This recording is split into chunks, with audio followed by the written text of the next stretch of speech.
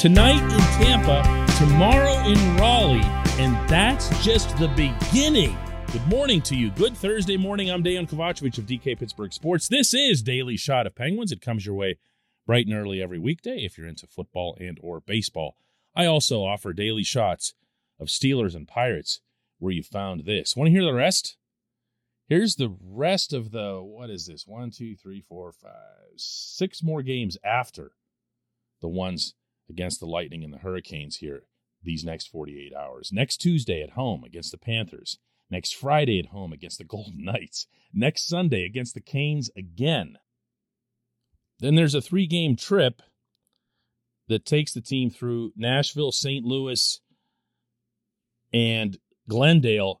And what you're left with, by the time they get to Glendale to face the first lousy team out of this entire list, they could be just drop dead tired.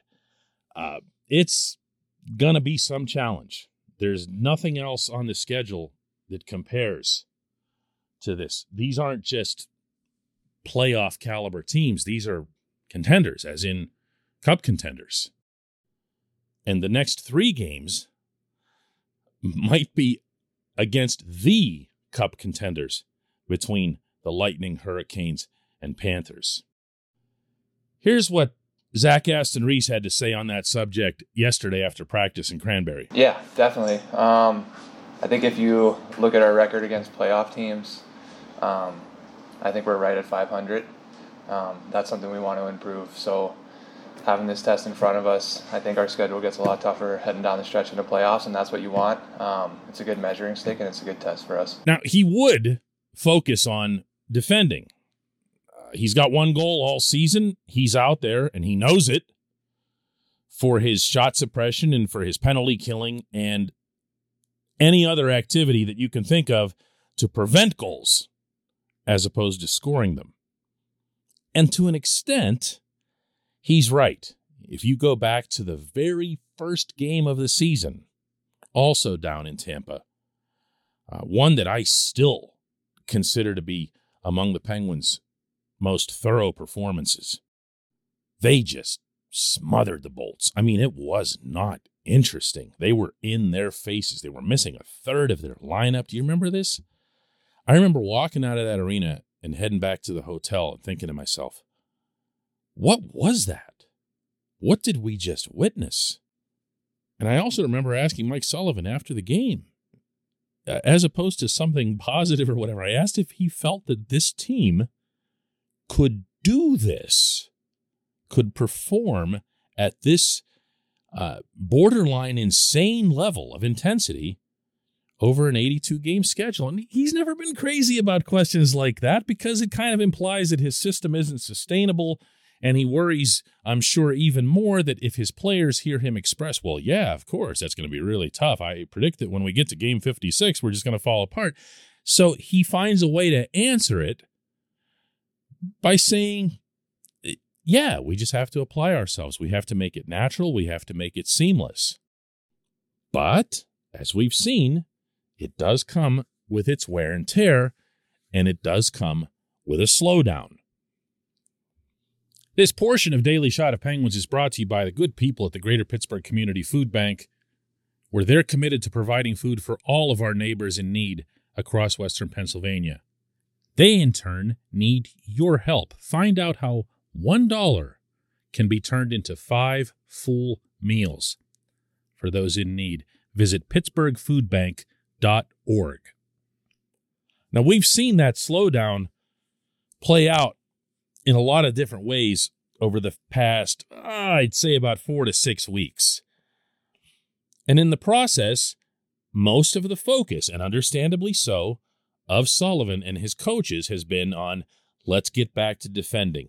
Let's do a hard reset and remember what it is that we need to be doing, to compete for the cup. And to their credit, of late, including this past weekend, they've done that. They've looked a lot sharper in that regard. What they aren't doing at all, other than the top forward line and the top power play unit, is scoring goals. And more concerning than that is that they aren't even really creating a whole lot of chances. Yeah, I know they can put up some decent shot attempts in some games. And I'm talking about real chances. I'm talking about real energy, real zone time where you see them buzzing. And you know what I'm talking about because that's what that looked like back when I asked that question and for quite a while thereafter. But here they are now, offensively, really getting almost nothing done other than what I'd mentioned. Is that a lack of energy from those guys? Because you know, based on their character and their history, that they're trying hard. I don't think anybody would reasonably look at Evan Rodriguez just to single out one guy and say, you know what, Evan, you're just not giving it all you got. He doesn't have an alternate gear. He's just got the one madman Evan Rodriguez gear.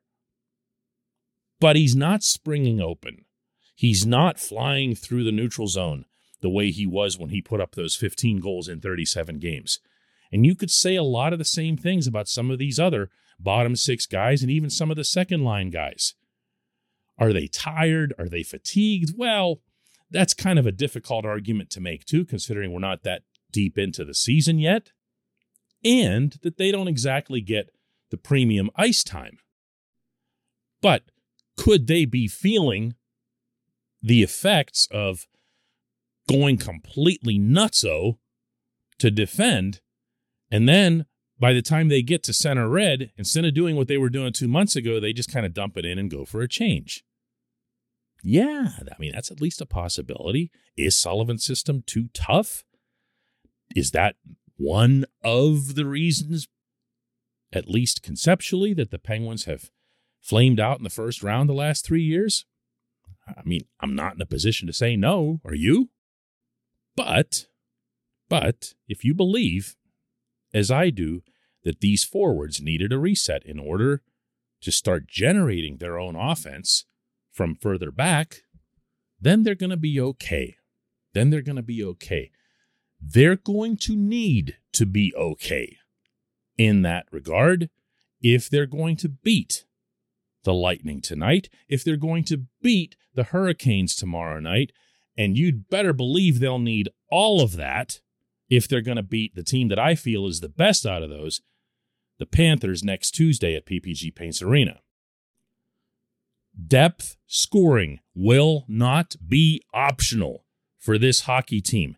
Not in the playoffs and not in this next stretch of games. They've got to score. They've got to find some kind of energy or enthusiasm or focus or whatever it takes to start popping home some goals. When we come back, just one question.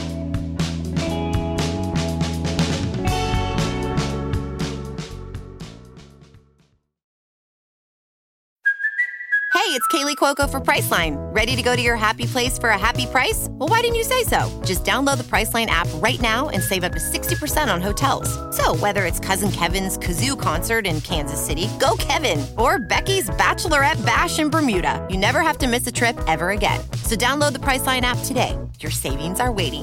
Go to your happy place for a happy price. Go to your happy price, Priceline.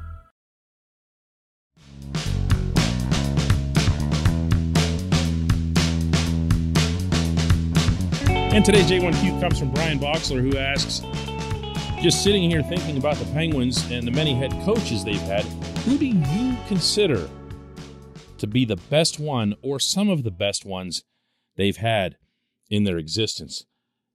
Wow, is this hard? And not just because it spans more than half a century, and not just because there's been 5 Stanley Cups in that period. So many different storylines, so many different great names, so many different spans for these guys.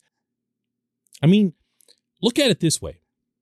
Badger Bob Johnson coached the Penguins for one season before his tragic loss to brain cancer, but it was the transformative season for this franchise. He was the one that took the Penguins to borrow one of his favorite terms, to the top of the mountain, after they'd never been really anywhere near it.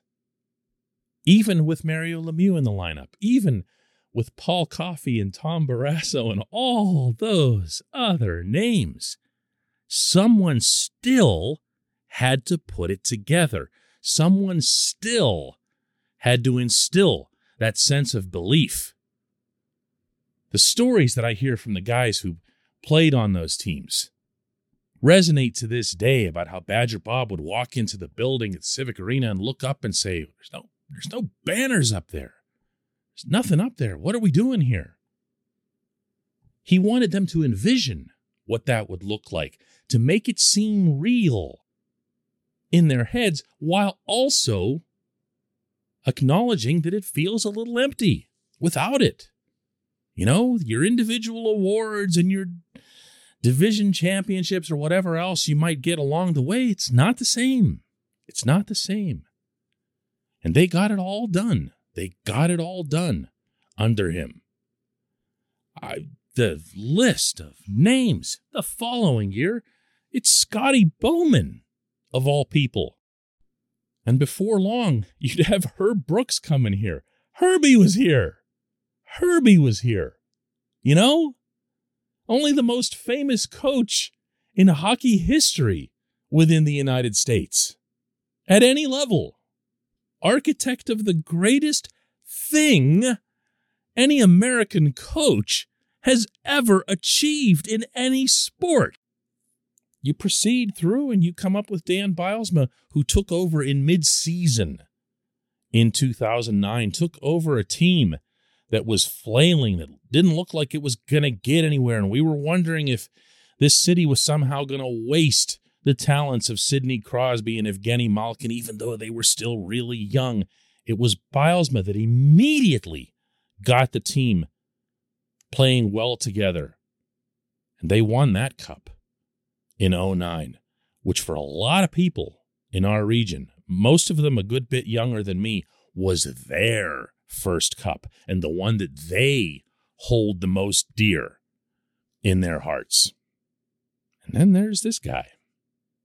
You know, he had a similar 2016 to Bylsma, taking over in mid-season from Mike Johnston, doing things his way, putting his own stamp on that team right away, for anybody who recalls that, and never blinking through 2016 when those guys, those same guys that some people were wondering if they were ever going to get back up there because, I don't know, Tuukka Rask shut them down a couple of years earlier and this was the end of the end. Sullivan oversaw that. And then the following year, Sullivan didn't have Chris Letang.